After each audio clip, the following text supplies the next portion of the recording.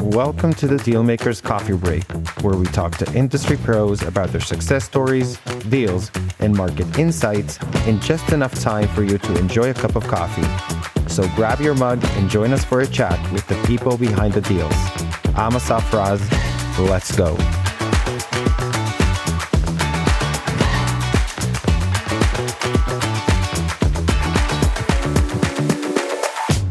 Welcome to the new and improved version of the Dealmakers Coffee Break edition. Today, we have Paul Thompson. He's the consultant fund manager helping investors grow their wealth and freedom in real estate.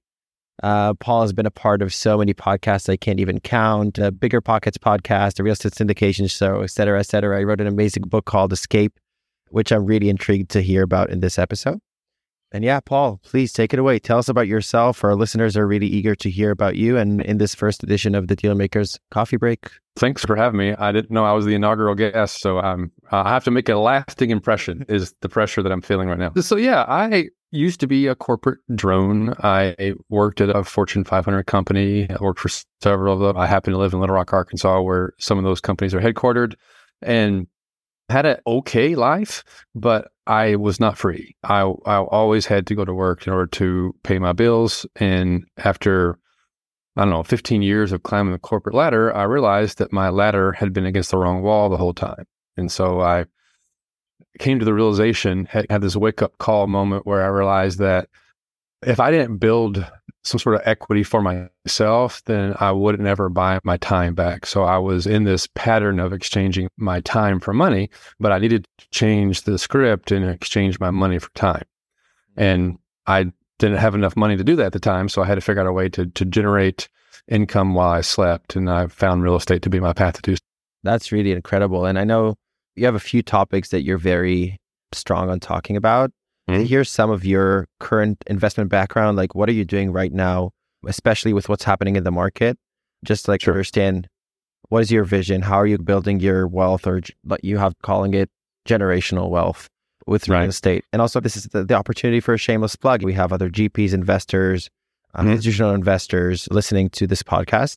So it's a great place for a shameless plug to tell us about yourself. And again, most specifically on creating wealth, long-term generational wealth, and purpose-driven entrepreneurship, which is, I think, the three drivers that you have. It is. You nailed that perfectly.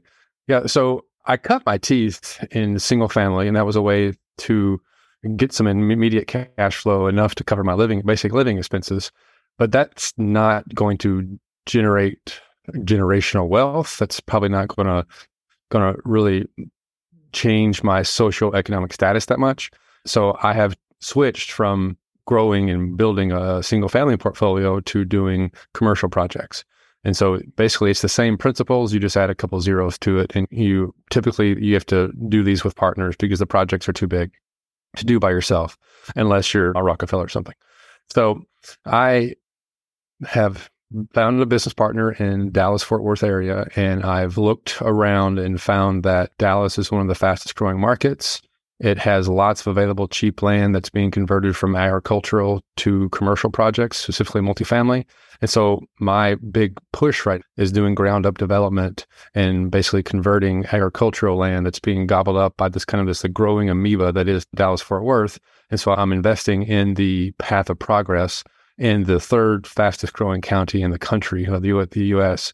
That's Collin County. And that's my acre of diamonds. I have no intention of going anywhere besides there until the market changes. And so that's why I find to be the opportunity in the marketplace, go to where there are lots of people continuing to inflow. And there's a housing shortage. There's an affordable housing shortage there. And so we're doing workforce housing for teachers and firefighters and police officers. That's really interesting. That's actually super interesting. I've been to Dallas, I think, a little bit less than a year ago at IMN. So it was really interesting to see how we were sleeping, I think, about a 10, 15-minute walk from where IMN was located. And while walking, even those 15 minutes of walking, I went through this change of neighborhoods, right? So I started in a neighborhood that wasn't very well built. It was only one or two story buildings. It wasn't those multifamily complexes you would see or someone like you would invest in. And then I start walking and slowly changes around me. You'd see those buildings. All of a sudden you have a couple of Starbucks and schools and hotels. So it's so interesting. And I think in Dallas, you really see the change that is coming from proper real estate investing and creating affordable housing wherever there's a shortage and a big inflow of people who are looking to move. So it's really interesting. And I like that concept. How are you dealing right now with, and I think it's the question that everybody's asking. There's a interest rate market. Interest rate is super high. It's harder to raise capital, specifically debt, and getting those ranges of debt we were used to, where I can every year I'll do my bridge loan and I'll be fine. I can get better terms or better rates. It's not the case anymore, and I think it's changed, hasn't it? Yeah. So how do you treat the situation? How do you deal with it? What's interesting is you use the term the interest rates now are super high. They're high compared to what they were a few years ago. They're not super high, really. This is probably what interest rates should be. And it's been artificially low for almost a generation. For at least the last 14 years, 15 years, it's been artificially low because of what happened in 2008. And so if you look back at the history of interest rates, we're actually at the even keel point that it makes sense for an economy to have interest rates at this level. So it isn't that obscure or weird of a scenario as it feels like because of our recency bias of what we've seen. We've gotten used to having basically money be effectively free. It's like 3% or less. And that's just not sustainable in the long term. And the Fed knows it, and they've been trying to manage that for a long time. And now they have a reason, and perhaps even a good reason, to push interest rates back up to more of a normal level. And it is a little harder than it was a few years ago to raise debt. So when you're raising debt now, you're not going on a multifamily project, you're not going to get the 67% loan to value products. You're going to get the 50 to 60% loan to value products. So that means you have to make up the difference either in how you purchase the property, maybe you owner financing, and or you got to raise more equity. And equity is more expensive than debt. So really, if you're an equity investor in an LP, perhaps, this is probably the golden years, because now you get a bigger piece of the pie, and you can control more real estate without the sponsors being able to get an 80% loan to value loan, and you have 1/10 of the project. Yeah, I've heard a lot of great aspects as to what's up with interest rate, and a lot of people are saying, yeah, they're super high. But when I talk to 08 veterans that have been to this market long enough and felt how, or seen how it looks like when everything really falls, they say exactly what you say. Like, it's where it should be right now. I think it really scared a few people. And I think the most important part here is to look at the GPs that actually thought that it's going to be that bull run forever. And we're seeing that these ones are really struggling right now. So it's really interesting to see you're dealing with that. So I would love to hear a little bit about maybe your latest deal. You can choose any other deal that has a great story attached to it. I think that when telling those stories, it's a really great way to connect to how you do that. It also gives people an overview or perspective of how you run your business. Sure. I have a really fun story. So I was doing a development project, and we were in a smaller market outside of DFW, and we wanted to do a little bit of a test with it. So we wanted to do a small-ish project. So we bought only 23 acres, and we were going to put 15 one-acre lots on it, because it didn't have sewer. And so with 1 acre lots, you can use septic. So we were going to do like ranchettes out in the country. Good model, easy project to get in and out of, learn your team. I was working with a new engineer. So I was just trying to figure out how to do this. Lo and behold, there's a creek that runs through the property that our engineer and us too missed, that it had so much water that flows through it. So it wasn't that it was that big. It was just that there was so much water going through it that the cost of the bridge to cross the creek was 3 or 4, maybe 5 times as high as we thought. So when you only have 15 lots to spread that expense over, it becomes at best a break-even project. So we're like, okay, when you have lemons, how do you make lemonade? It became one of those situations. We're like, well, we need density. That's a very sour lemon. Right. Yeah, it was a very sour lemon. It was a rotten lemon, but it was. So we're like, okay, how can we solve for this? We need more density. So what are the options for density? We can do townhomes. Can we get some sort of variance for septic on a smaller footprint kind of situation? And we found an option that's called a package plant, which is a ability in Texas. This is not all states do this, but Texas allows it, where you can build an on-site water waste removal system. It's an on-site sewer, and it's called a package plant. And it actually solves a lot of problems for us, because now we can have super high density. So we can do multifamily, we can do duplexes, we can do townhomes. And there is some cost to putting this in there, but there are programs in Texas that you can get some subsidies from the local city. They raise a bond. This whole process. It's very technical, and I'm still learning it.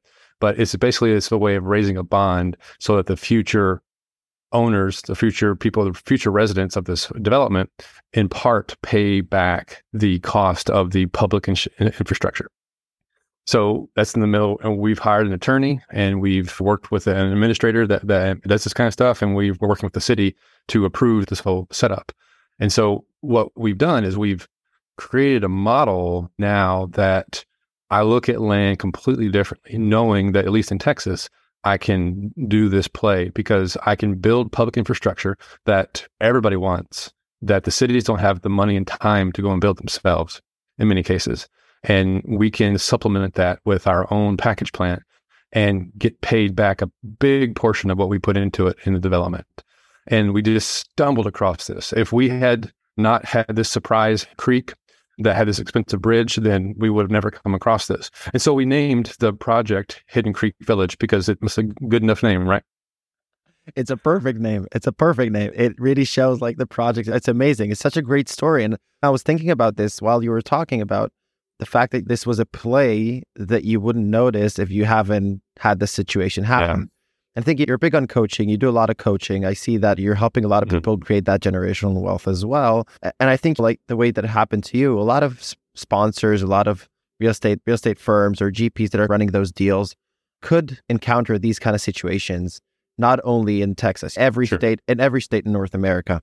And I think my bigger question is, what is your advice to be able to either avoid or pivot on these kind of situations? There's safety in a multitude of counselors. So it really helps to ask the questions and bounce it off a lot of really smart people. And you may not get the answer you need from just one of those people, but when we were shopping around looking for our options and just thinking like, this is not an option. We can't hope this is going to work. We have to make this work somehow. And so we just started asking questions like, why? Like people say you can't do that. Like, you can't do it. Why can't you do it? Because it's too expensive. Then we can do it. It's just too expensive. How expensive is it? I don't know, but it's just really expensive. And you go and do the research, and it's expensive, but it's less expensive than paying an extraordinary amount of money to pull sewer to this particular property, and it would take 5 years. So we could raise the capital, build this package plant, make this project happen now, or at least in the very near term.